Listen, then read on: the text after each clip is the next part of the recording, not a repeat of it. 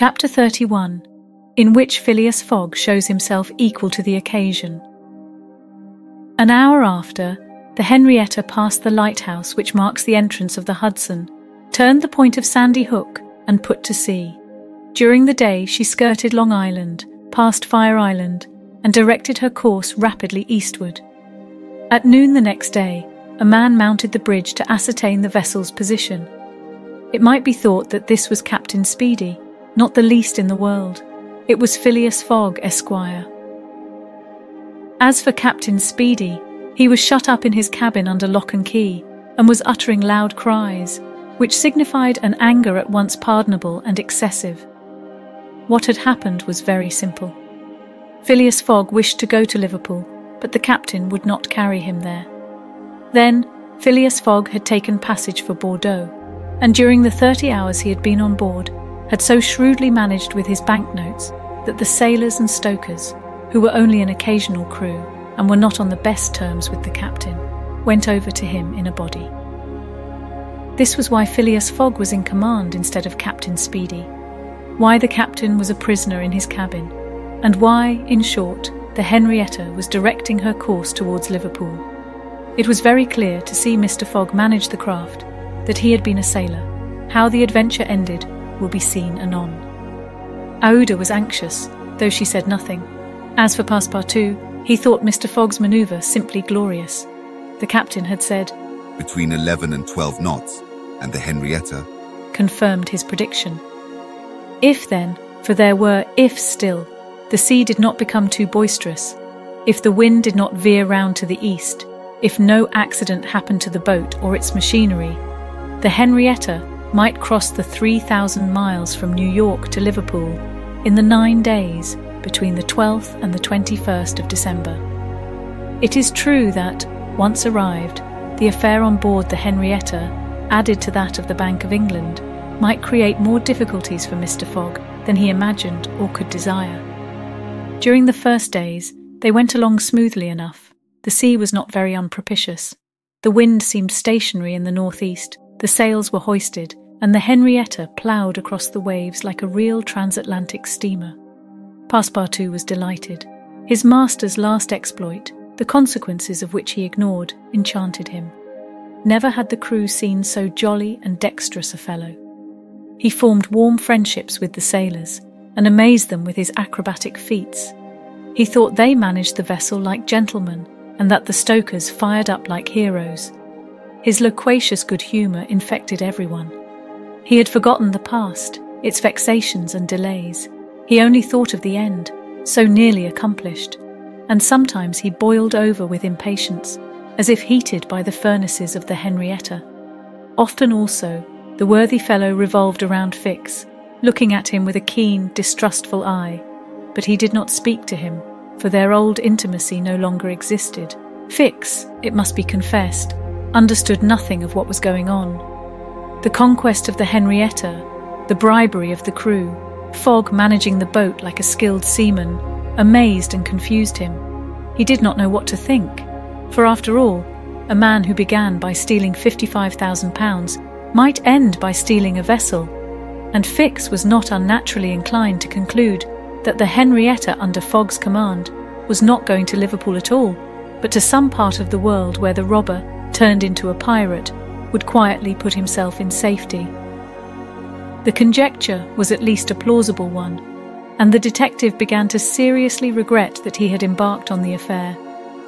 As for Captain Speedy, he continued to howl and growl in his cabin, and Passepartout, whose duty it was to carry him his meals, courageous as he was, took the greatest precautions. Mr. Fogg did not seem even to know that there was a captain on board. On the 13th, they passed the edge of the banks of Newfoundland, a dangerous locality. During the winter especially, there are frequent fogs and heavy gales of wind. Ever since the evening before the barometer, suddenly falling, had indicated an approaching change in the atmosphere, and during the night the temperature varied, the cold became sharper, and the wind veered to the southeast. This was a misfortune. Mr. Fogg, in order not to deviate from his course, furled his sails and increased the force of the steam. But the vessel's speed slackened, owing to the state of the sea, the long waves of which broke against the stern. She pitched violently, and this retarded her progress. The breeze little by little swelled into a tempest, and it was to be feared that the Henrietta might not be able to maintain herself upright on the waves. Passepartout's visage darkened with the skies, and for 2 days the poor fellow experienced constant fright. But Phileas Fogg was a bold mariner and knew how to maintain headway against the sea, and he kept on his course without even decreasing his steam. The Henrietta, when she could not rise upon the waves, crossed them, swamping her deck, but passing safely. Sometimes the screw rose out of the water, beating its protruding end, when a mountain of water raised the stern above the waves. But the craft always kept straight ahead. The wind, however, did not grow as boisterous as might have been feared. It was not one of those tempests which burst and rush on with a speed of 90 miles an hour. It continued fresh, but unhappily, it remained obstinately in the southeast, rendering the sails useless. The 16th of December was the 75th day since Phileas Fogg's departure from London, and the Henrietta had not yet been seriously delayed. Half of the voyage was almost accomplished, and the worst localities had been passed. In summer, success would have been well nigh certain. In winter, they were at the mercy of the bad season. Passepartout said nothing, but he cherished hope in secret, and comforted himself with the reflection that, if the wind failed them, they might still count on the steam. On this day, the engineer came on deck, went up to Mr. Fogg, and began to speak earnestly with him. Without knowing why it was a presentiment, perhaps Passepartout became vaguely uneasy. He would have given one of his ears to hear with the other what the engineer was saying. He finally managed to catch a few words, and was sure he heard his master say, "You are certain of what you tell me?" "Certain, sir," replied the engineer. "You must remember that since we started, we have kept up hot fires in all our furnaces, and though we had coal enough to go on short steam from New York to Bordeaux, we haven't enough to go with all steam from New York to Liverpool." "I will consider," replied Mr. Fogg. Passepartout understood it all. He was seized with mortal anxiety. The coal was giving out. If my master can get over that," muttered he. "he'll be a famous man." He could not help imparting to Fix what he had overheard. "Then you believe that we really are going to Liverpool?" "Of course." "Ass!" replied the detective, shrugging his shoulders and turning on his heel. Passepartout was on the point of vigorously resenting the epithet, the reason of which he could not for the life of him comprehend. But he reflected that the unfortunate Fix was probably very much disappointed and humiliated in his self-esteem after having so awkwardly followed a false scent around the world, and refrained. And now, what course would Phileas Fogg adopt? It was difficult to imagine. Nevertheless, he seemed to have decided upon one. For that evening he sent for the engineer and said to him, "Feed all the fires until the coal is exhausted." A few moments after, the funnel of the Henrietta vomited forth torrents of smoke. The vessel continued to proceed with all steam on, but on the 18th, the engineer, as he had predicted, announced that the coal would give out in the course of the day. "Do not let the fires go down," replied Mr. Fogg. "Keep them up to the last. Let the valves be filled." Towards noon, Phileas Fogg, having ascertained their position, called Passepartout and ordered him to go for Captain Speedy. It was as if the honest fellow had been commanded to unchain a tiger. He went to the poop, saying to himself, "He will be like a madman." In a few moments, with cries and oaths, a bomb appeared on the poop deck. The bomb was Captain Speedy. It was clear that he was on the point of bursting. "Where are we?" Were the first words his anger permitted him to utter. Had the poor man been an apoplectic, he could never have recovered from his paroxysm of wrath. "Where are we?" he repeated with purple face. 707 miles from Liverpool," replied Mr. Fogg with imperturbable calmness. "Pirate." cried Captain Speedy. "I have sent for you, sir." "Picaroon." "Sir, continued Mr. Fogg. to ask you to sell me your vessel." "No, by all the devils, no." "But I shall be obliged to burn her." "Burn the Henrietta." "Yes, at least the upper part of her. The coal is given out." "Burn my vessel." cried Captain Speedy, who could scarcely pronounce the words. "A vessel worth $50,000. "Here are 60,000. replied Phileas Fogg, handing the captain a roll of bank bills. This had a prodigious effect on Andrew Speedy. An American can scarcely remain unmoved at the sight of $60,000. The captain forgot in an instant his anger, his imprisonment, and all his grudges against his passenger. The Henrietta was 20 years old. It was a great bargain. The bomb would not go off after all. Mr. Fogg had taken away the match. And I shall still have the iron hull, said the captain in a softer tone. The iron hull and the engine, is it agreed? Agreed. And Andrew Speedy, seizing the banknotes, counted them and consigned them to his pocket. During this colloquy, Passepartout was as white as a sheet, and Fix seemed on the point of having an apoplectic fit. Nearly £20,000 had been expended, and Fogg left the hull and engine to the captain, that is, near the whole value of the craft. It was true, however, that £55,000 had been stolen from the bank. When Andrew Speedy had pocketed the money, Mr. Fogg said to him, "Don't let this astonish you, sir. You must know that I shall lose £20,000 unless I arrive in London by 9:15 on the evening of the 21st of December. I missed the steamer at New York, and as you refused to take me to Liverpool—" And I did well, cried Andrew Speedy, for I have gained at least $40,000 by it. He added more sedately, Do you know one thing, Captain? Fogg. Captain Fogg, you've got something of the Yankee about you.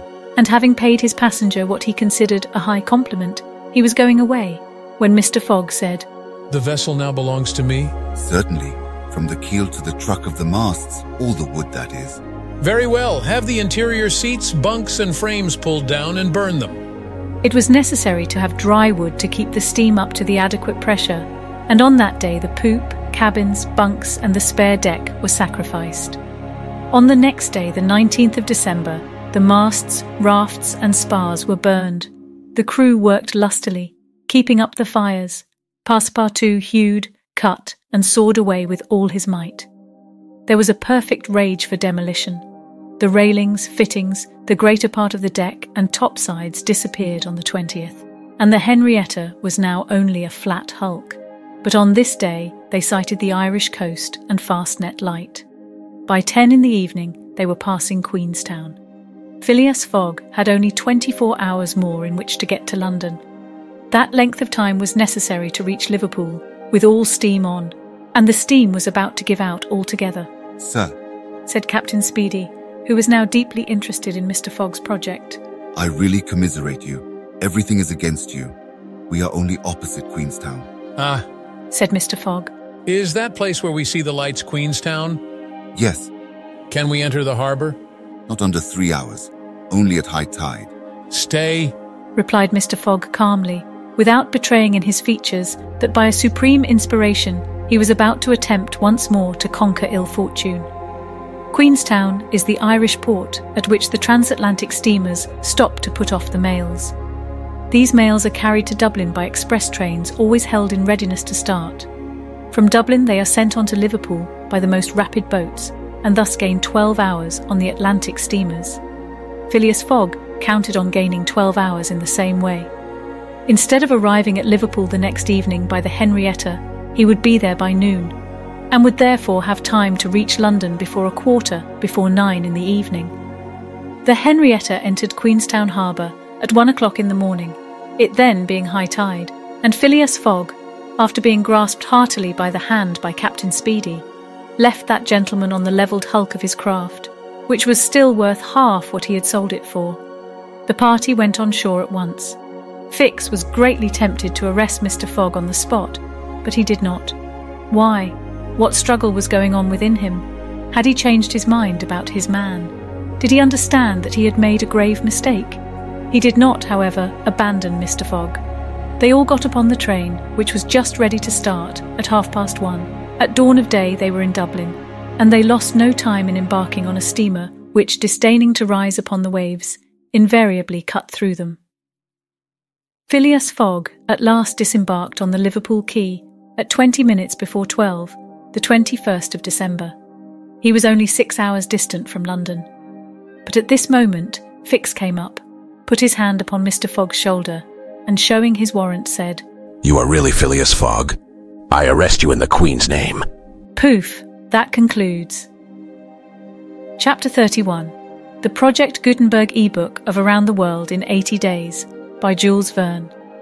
This ebook is for the use of anyone, anywhere in the United States and most other parts of the world at no cost and with almost no restrictions whatsoever. You may copy it, give it away, or reuse it under the terms of the Project Gutenberg license, included with this ebook or online at www.gutenberg.org. If you are not located in the United States, you'll have to check the laws of the country where you are located before using this ebook. Title: Around the World in 80 Days. Author: Jules Verne. Release date: January 1st, 1994. Ebook number 103. Most recently updated, August 6th, 2021. Mojodrama was made for Spotify with enhanced video and captions. You are formally invited to experience Season 2. In the beginning, as we will be giving you an exclusive Spotify preview. As such, we are taking a brief break and will return with Chapter 32 soon.